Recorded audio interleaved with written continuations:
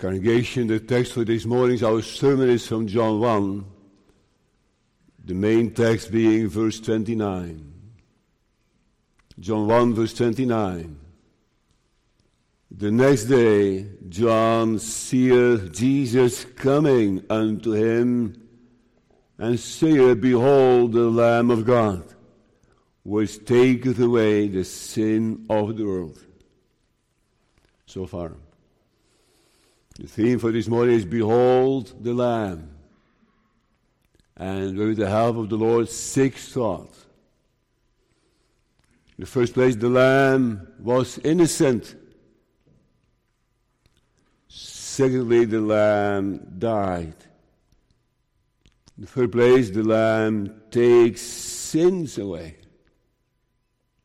In the fourth place, the Lamb was provided. In the fifth place, the Lamb is followed. And sixth, the Lamb is honored. Behold the Lamb. The Lamb was innocent, without spot, without wrinkle, without anything wrong with it. Secondly, the Lamb died. That was the main purpose for the Lamb, for the sacrificial Lamb to die. 3, the Lamb takes sins away, as we see in our text. The Lamb of God which taketh away the sin of the world. The Lamb was provided. Behold the Lamb. The Lamb is followed. And we see so in the following verses that some follow the Lamb. And in the 6th place, the Lamb honored. Congregation, young people, John the Baptist, remember him? He was born from old parents, Zacharias and Elizabeth, was raised in the hill country of Judea, and then at a certain time he just moved to the desert and lived like a hermit. And he just only ate honey and wild honey and locusts.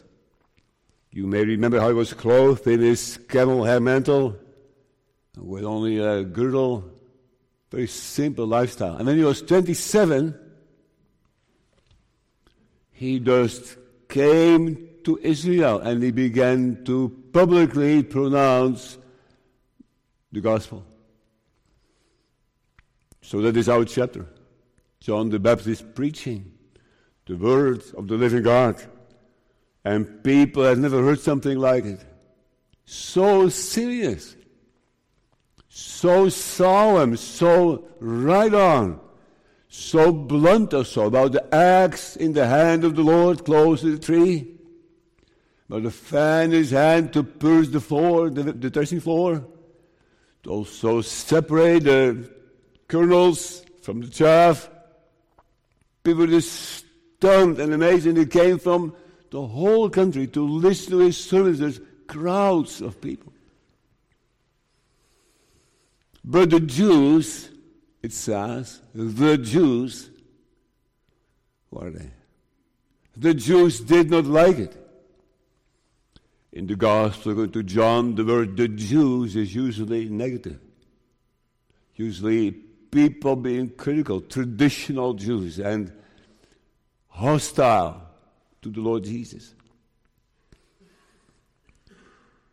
But they could not stand it. They're so afraid of false doctrine, a false Messiah. So they had an investigation committee. And that investigation committee had to visit John the Baptist and ask him questions and bring a report back. So then they could see what to do about it. What will be next? So that's why they came.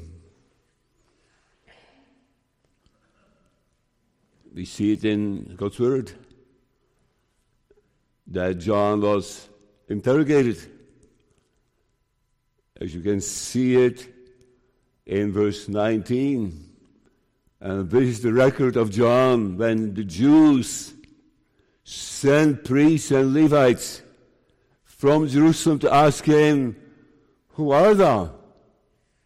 Because he was preaching and he was also baptizing. Who did he think he was? Was he the Messiah also?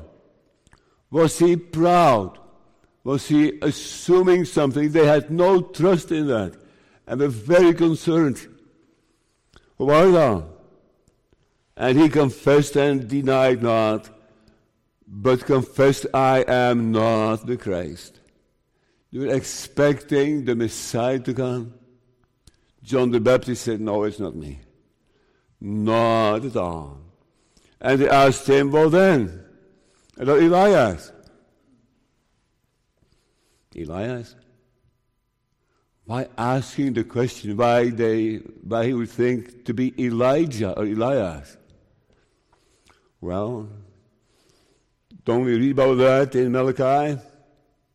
In the Old Testament, in Malachi 4? "Behold, I will send you Elijah, the prophet, before the coming of the great and dreadful day of the Lord." See, so they had read the Bible. They knew Malachi 4. So they said, "Are you then Elijah, the famous Elijah who will come?" And John the Baptist said, "No, I'm not." Although, in a sense, he was. Although he was coming in the spirit and power of Elijah. But he was not Elijah himself, as the Jews were expecting the Elijah himself to come, the same Elijah. She said, "No, I'm not Elijah either." Well, was he then maybe the prophet? The prophet? What do you mean? The prophet. Well, as I said, they knew the Old Testament and they had read also Deuteronomy 18. And where we read, "I will raise them up a prophet from among the brethren, like unto thee, and will put my words in his mouth, and he shall speak unto them all that I shall command him." But no, he was not that prophet either.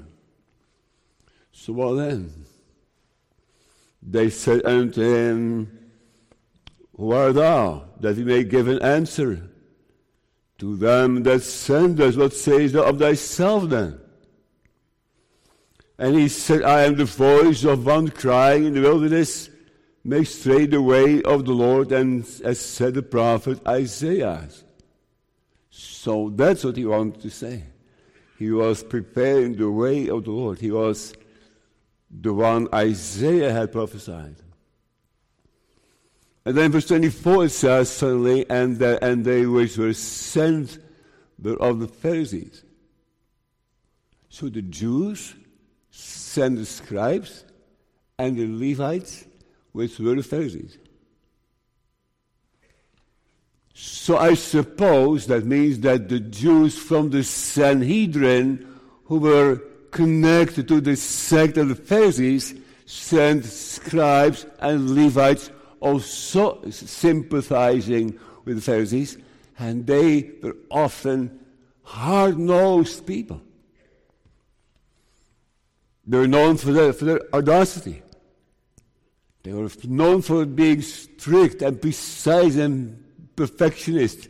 So they were sent and they wanted to know, "Who are you?" I had to think about that. Some so concerned about their faith and their doctrine, and so concerned about the false Messiah. And the real Messiah was so close. And yet no knowledge of him. They did not see him. They did not even desire him. They did not even wait for him. And they're so upset about this John the Baptist that he was pretending to be someone so very agitated, religiously agitated, angry, concerned, and unconverted. No use for Jesus. See that? Oh, we fell so deep. And the one is serving the world. And the other one is religious. But not only the world is dangerous. Religion is dangerous as well. And we are so stuck on it must be true. That false doctrine. And it's right. It is a concern. But what about yourself? Forgetting yourself. They were forgetting about themselves, those Pharisees. John the Baptist was asked, why baptizest thou then, if thou not be that Christ, nor Elijah's? And he answered, I baptize with water, but there standeth one among you whom ye know not. He it is who coming after me is preferred before me, whose shoes latchet I am not worthy to unloose. So he is preaching the Lord Jesus, who is close to them. And the next day, John seeth Jesus coming unto him, the crowd of people. And John the Baptist had seen him before, because he had baptized him, right? And a dove had come down from heaven and sat on the Lord Jesus, so he knew who he was. So he it is who coming after me is preferred before me, whose shoes latchet I am not worthy to unloose. And it happened close to the Jordan River. And the next day John seeth Jesus coming unto him, say, behold the Lamb of God. Behold. Sometimes beholding in the Bible means to cease. To behold someone is to see someone. Sometimes the behold means something else. Sometimes behold means not more than pay attention. Behold, Lazarus is sick.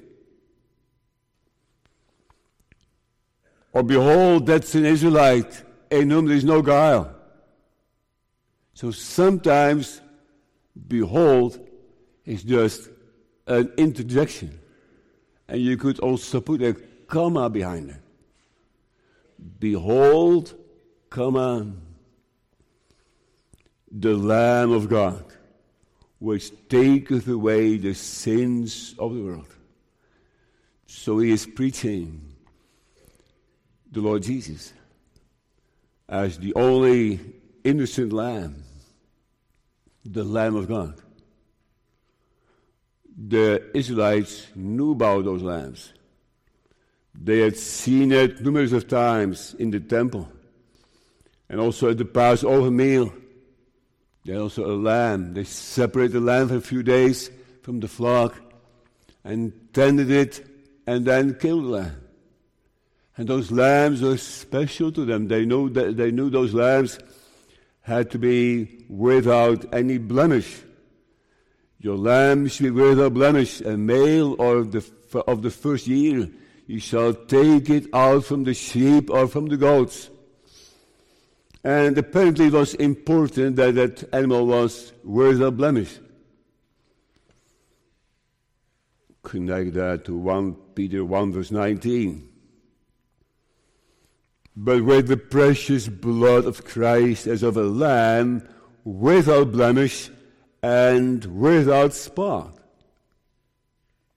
So John the Baptist is preaching to the crowd, including the Pharisees, including those priests and scribes. He's preaching the Lamb of God, the innocent Lamb of God.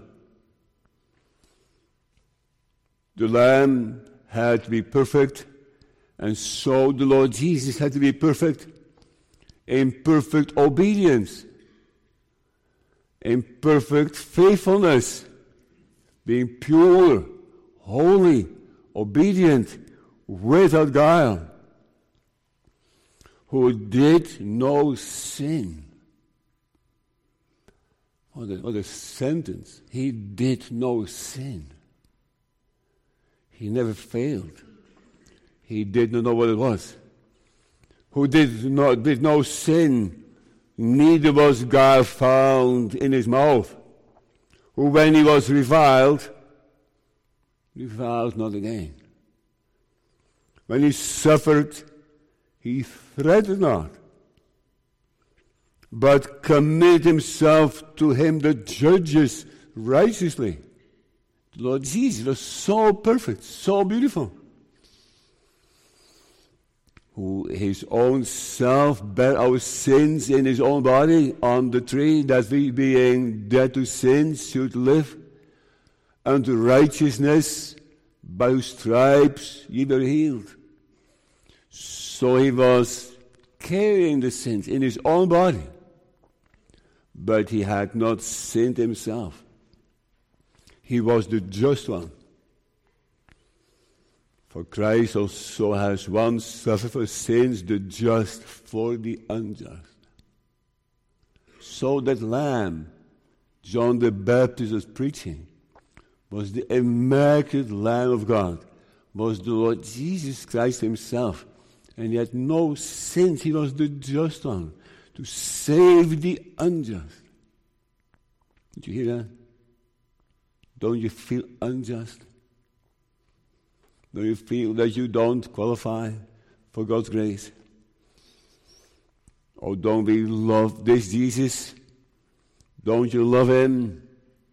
Can you never say from the heart, my beloved is white and ruddy, the chiefest among 10,000s? He knew no sin. Do you appreciate him? Do you love to hear about him being immaculate, being so pure and holy? Does your heart go out to him sometimes? Say, that's the Savior. I like to see that. I like to dwell on that. That he had no sin, no guile, but he was just for the unjust. But you see the difference between him and us? Well, his Father spoke about him when he was baptized. This is my beloved Son, in whom I am well pleased. So well pleased because God the Father could not find any spot, any blemish. So the Lord can find much on our soul, right? There's spots and blemish everywhere. But he had no sin. He was an immaculate Lamb of God. And he also makes innocent. With his obedience, with his innocence, he makes innocent. He takes also sin away, as we hope to see later. The Lamb was innocent. Secondly, the Lamb died. A lamb, a sacrificial lamb, had only one purpose, really. It was not used to pull a chariot like a horse. Did not need to pull a plow. It was not able to do that. It was not for the wool because it was too young. Actually, only one thing that happened to the lamb, and the lamb was for. It had to die. That's all, had to die. And they just took that lamb a couple of days before Passover and set it apart. The only thing had to happen to that lamb was to be slain, to be killed. His blood needed to fall. Behold, the Lamb of God. So the people knew that. They knew what that meant. They knew what the sacrificial lamb was for. To die. Behold the Lamb of God. He needs to die. That is why the Lord Jesus was born in the human nature. Not only to live, but mainly to die, to give his life as ransom for many. Lord Jesus died. We read it in God's word in Exodus 12, and you shall keep it up until the 14th day of the same month, and the whole assembly of the congregation of Israel shall kill it in the evening. And they shall take of the blood and strike it on the two side posts and on the upper doorpost of the houses wherein they shall eat it, so that to be killed. Behold, the Lamb of God. And you would maybe say, why? Why killed? Well, Adam was made from the clay, and the Lord breathed in him the spirit of life, the soul. And so because of sin, the Lord Jesus had to breathe out life. He had to give his life. Because Adam deserved death. And we do with him. So one of the most beautiful and precious words in the Bible is John 19, verse 30. When Jesus, therefore, has received the vinegar, he said, "It is finished." And he bowed his head and gave up the ghost. Have you seen people giving up the ghost? Some of you have. Some of you have witnessed death. Someone is breathing and still alive, and then that point comes of dying and just over. That's such a special moment. So serious. And that happened to the Lord Jesus. He was hanging on the cross and he was suffering. But then he said, "It's finished." And he yielded up the ghost. And his body was there, not moving anymore. Nothing. The lamb for the Passover did not live a long life, but had to be slain. He was oppressed and he was afflicted, yet he opened not his mouth. He is brought as a lamb to the slaughter. So the Lord Jesus was slain as a lamb to the slaughter. As a sheep before a sheep is dumb, so he opened not his mouth. So he died willingly. He died himself. He gave up the ghost himself. He laid his own life down. He stopped living himself.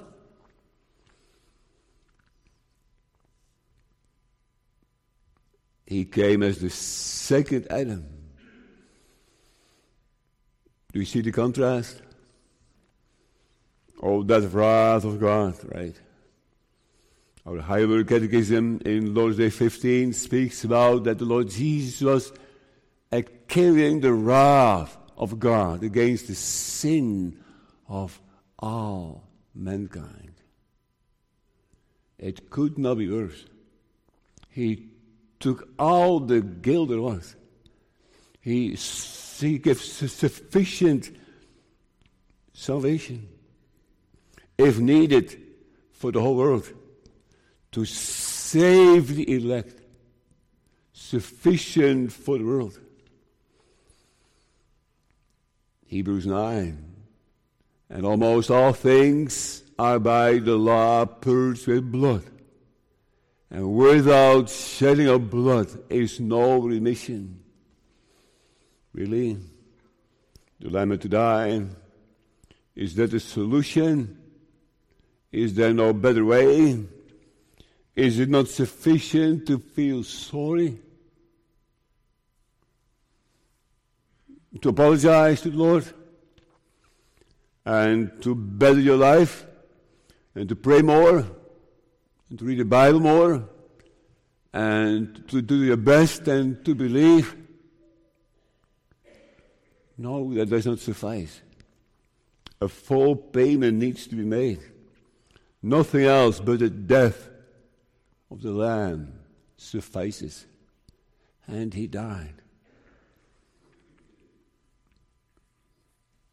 For the life of the flesh is in the blood, and I have given it to you upon the altar to make an atonement for your souls.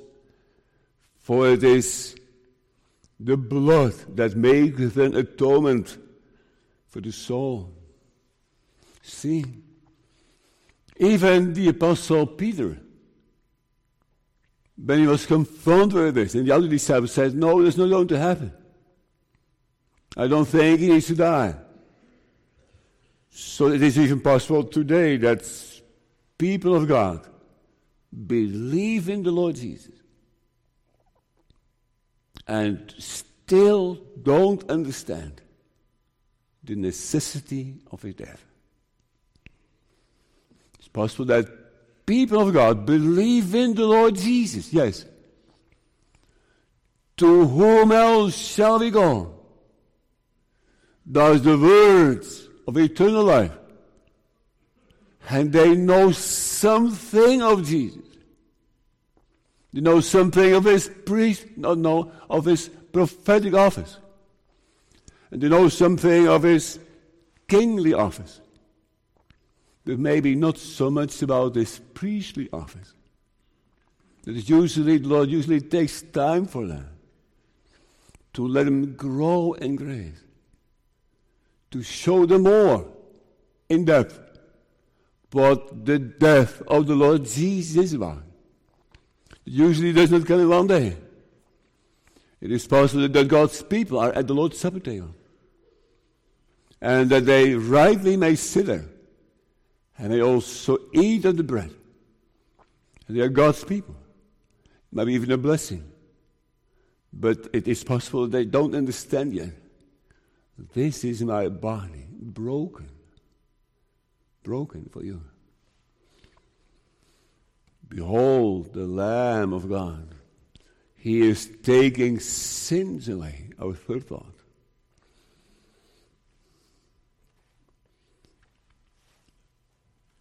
Would you like your sins to be taken away?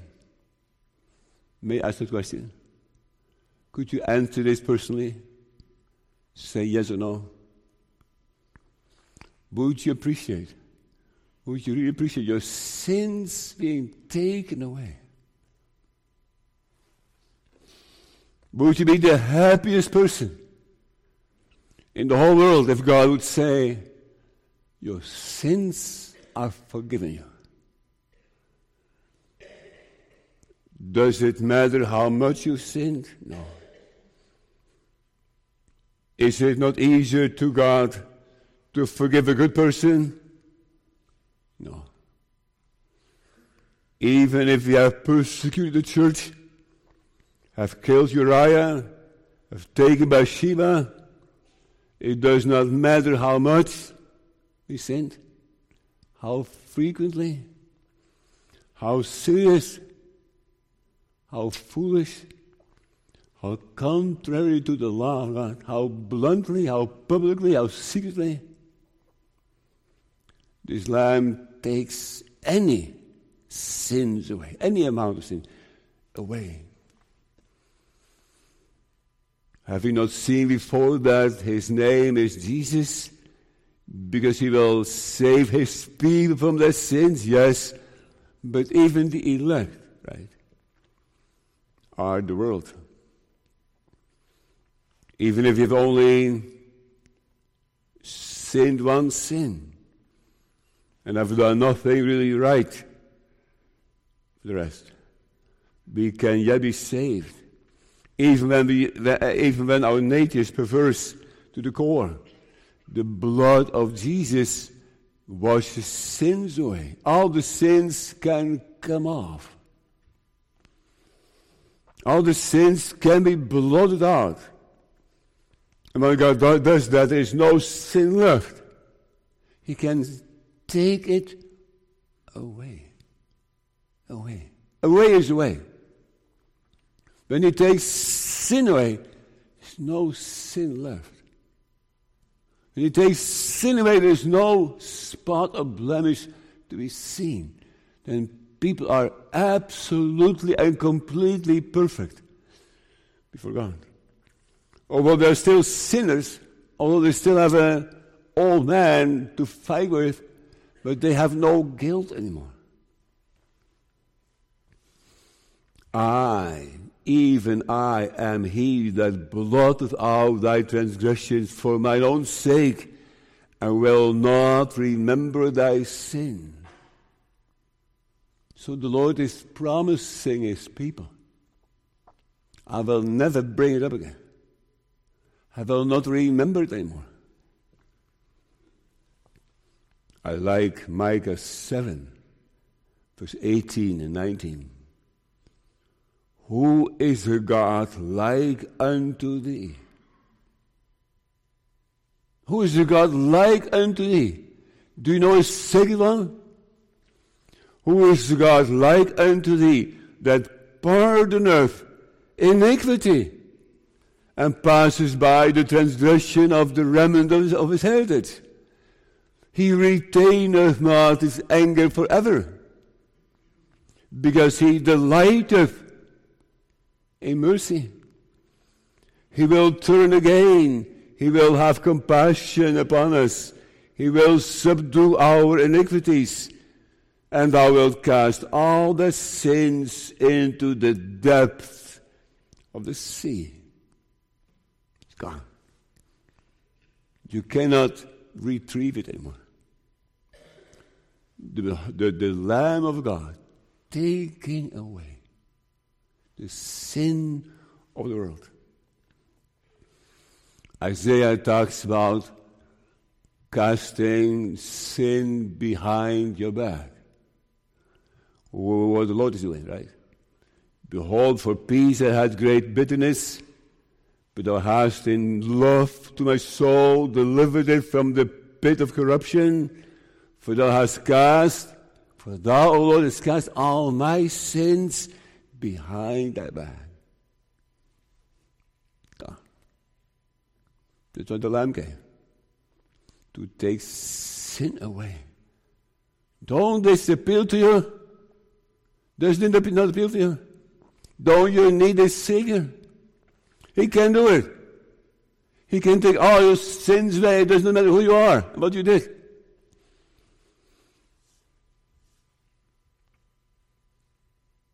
That purging is so profound that not one sin remains unforgiven.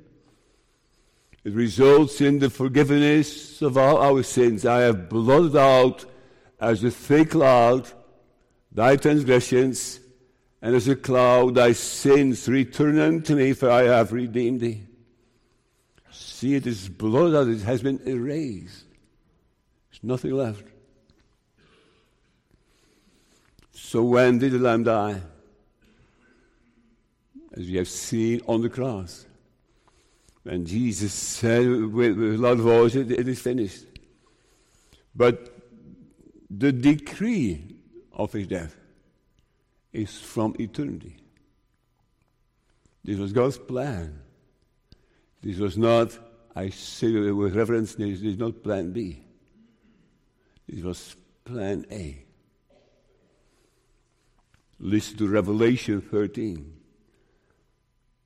And all that dwell upon the earth shall worship him whose names are not written in the book of life of the Lamb, slain from the foundation of the world. The Lamb slain from the foundation of the world. So before the world was created, the Lamb already presented himself. And the decree was made already that he would die. So that Jew and Gentile, male and female, old and young, rich and poor, can be saved.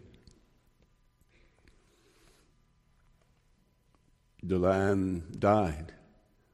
The Lamb provided. You may wonder if this lamb is still there, if he is still willing to save.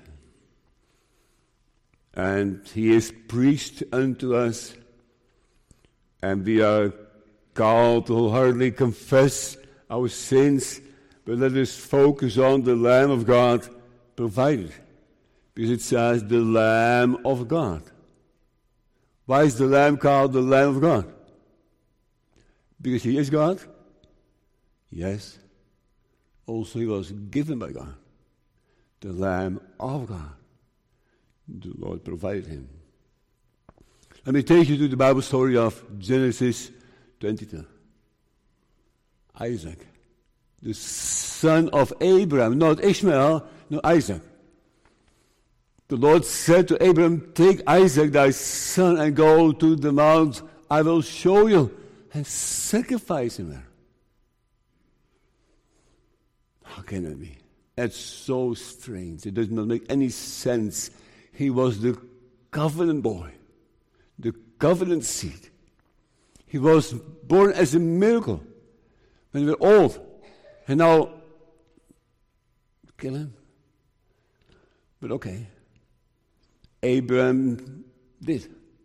The next morning they took the wood and they took the fire and they prepared and they traveled to the mount the Lord showed them, Mount Moriah. And they left also the servants behind there, and they took the wood and they took the knife and they took. But they forgot something, right? Or not? And Isaac spake unto Abraham, his father, and said, my father. And he said, here I am, my son.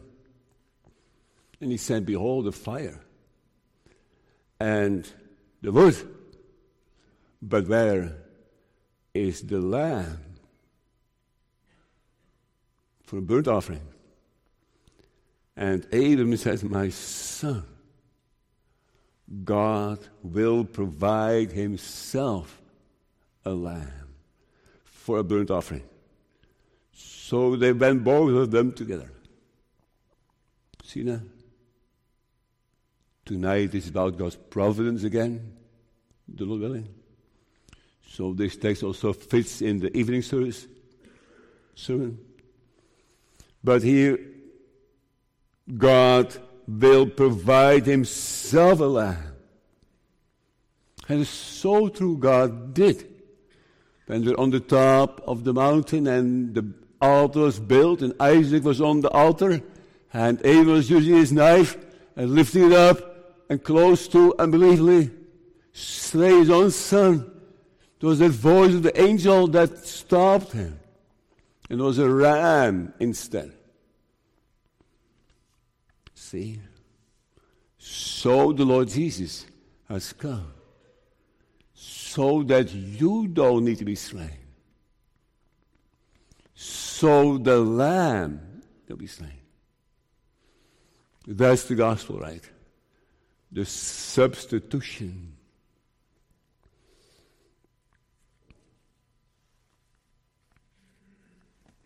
John Bunyan wrote about that moment as well in the Pilgrim's Progress. We often focus on the gate, right? He left the city of destruction and went through the gate. But let us go a little further. Let us see that he comes to the cross. That he begins to see something of the Lamb. Let me read the piece.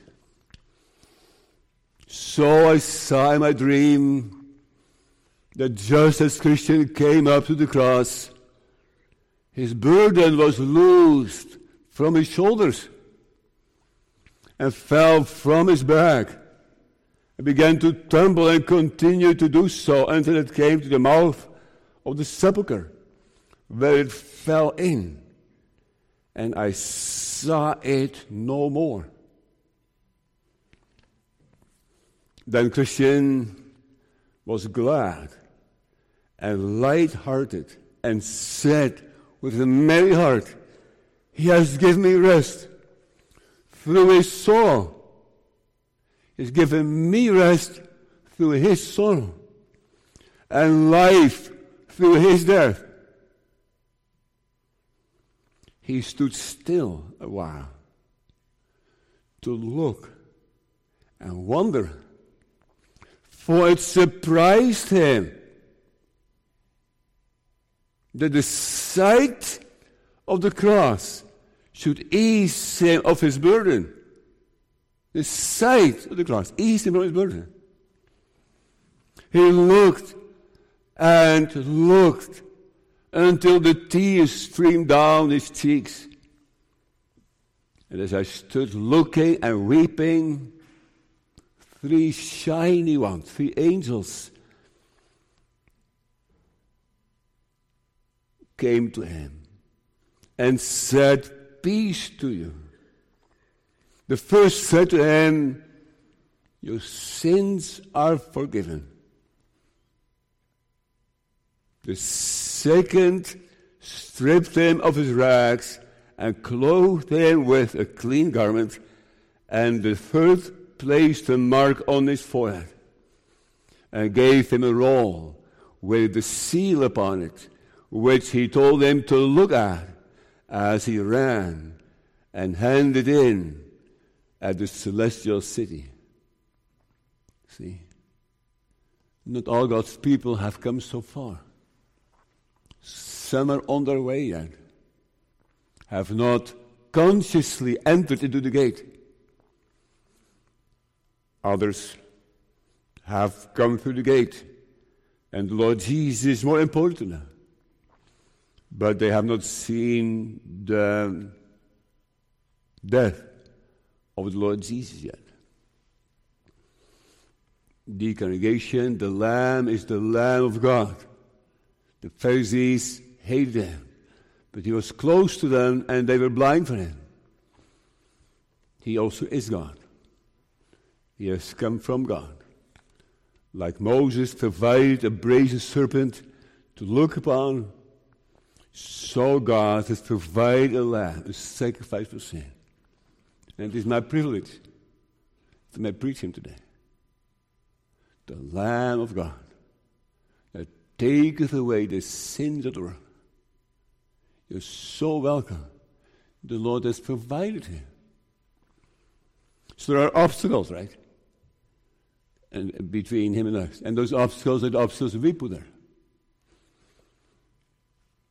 The Lamb followed. John the Baptist preached the only name given among men by whom we must be saved. Behold, come out, the Lamb of God that taketh away the sins of the world. And I don't see, I don't hear any response. So, did they not hear it? Did nobody hear it? And again, verse 35, the next day after John stood and 2 of his disciples, and looking upon Jesus as he walked, he said, "Behold the Lamb of God." So the next day he preached the same sermon, kind of. The Lamb of God. And this time, in verse 37, something happened. And the 2 disciples heard him speak, and they followed Jesus. And Jesus turned around. He must have liked it, don't you think? The 2 of his disciples are following him. He turned around. And he said, "What seek ye?" They said unto the Rabbi, "Where dwellest thou? Can we visit?" And he said, "Come and see." And they came and saw where he dwelt and abode with him that day. Unforgettable. It was the 10th hour. They remember. So they follow. It is not enough to hear of the Lamb. We must learn to follow him, to connect to him, to come unto him. Come and see. They came and saw he dwelt and abode with him today. Can you relate to that? That following of him? What is that? What is today? Following the Lamb. Well, nobody follows if you don't hear of him. So have you heard of him? The sound doctrine. Nobody follows him if people don't feel a need for him. Do you need him? Do you need that Savior? Do you hunger for him? Because of your sins, do you really want him, need him? Do you also feel unworthy of him? Unworthy of the Lamb? But does your heart sometimes go out unto him? And does your mind focus on him? Do you sometimes delight in him? Do you sometimes give yourself over unto him? Do you sometimes rely on him? Do you believe in him? See? That is following him. Following him is not something vague. It is worked by the Holy Spirit through the Word in your heart. And he is so real. It is like as if he speaks to your heart of your salvation. He gives that seal and that assurance by moments or more that in Jesus is life. And you really like it.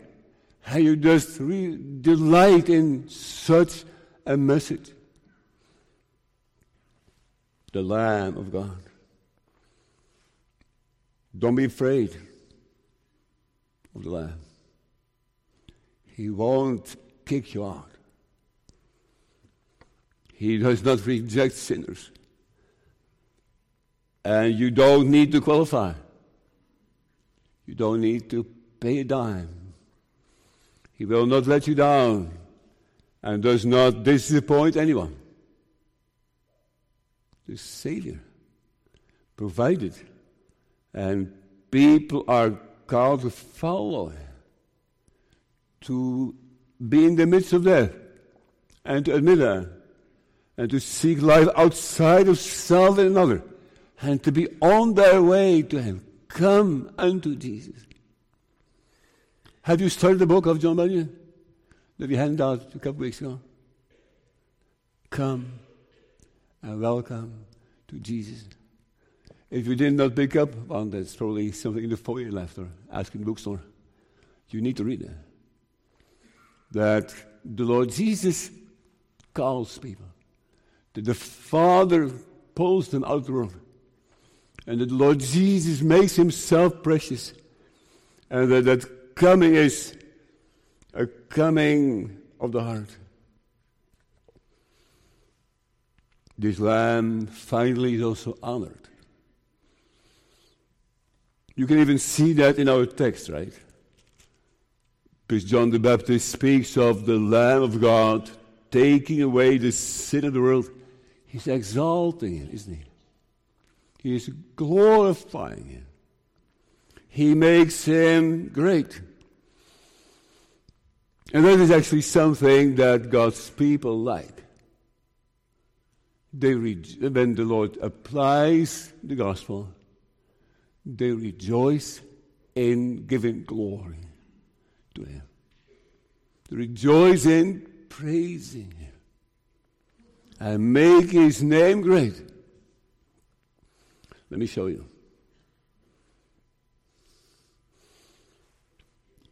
And I beheld and I heard the voice of many angels round about the throne and the beast and the elders. And the number of them was 10,000 times 10,000, and thousands of thousands, saying with a loud voice, "Worthy is the Lamb." that was slain to receive power and riches and wisdom and strength and glory and honor and blessing. See? So in heaven, the angels and the church represented give glory to God and speak about worthy is the Lamb. Really Lamb-oriented people. Or Revelation 5. And I beheld, and lo, in the midst of the throne and of the four beasts, and in the midst of the elders stood a lamb, as it had been slain, having 7 horns and 7 eyes, which are the 7 spirits of God, sent forth into all the earth. And Revelation 7. After this I beheld, and lo, a great multitude, which no man could number, of all nations and kindreds and people and tongues, stood before the throne and before the Lamb, clothed with white robes and palms in their hands. So that there be something to go to heaven and to be united with God and to see the Lamb and to say, worthy is the Lamb. And they sing the song of Moses, the servant of God, and the song of the Lamb, saying, great and marvelous are thy works. Lord God Almighty, just and true are thy ways, thou King of saints. O the Lamb. What about being married to the Lamb? Let us be glad and rejoice and give honor to him, for the marriage of the Lamb is come. And his wife has made herself ready. See that? What an honor to the Lamb, and then to be married to him. To be married to someone who could not be better. To the Lamb himself, to the Lord Jesus Christ himself, presented, exemplified as the Lamb. So let us begin the closing. Isaiah 1, verse 18. There's an application, right, tonight, this morning. Come now, and let us reason together. Though your sins be as scarlet, they shall be as white as snow. Though they be red like crimson, they shall be as wool. See that? So the Lord is working it. And the Lord invites to it. And the Lord calls you to see your salvation in this Lamb. In this innocent, beautiful Lamb was willing to die and gave himself over and is worthy of all honor and glory.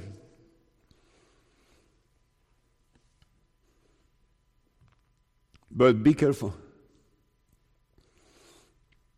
If we deny such salvation of the Lamb, this Lamb will turn around and be so fierce and so angry.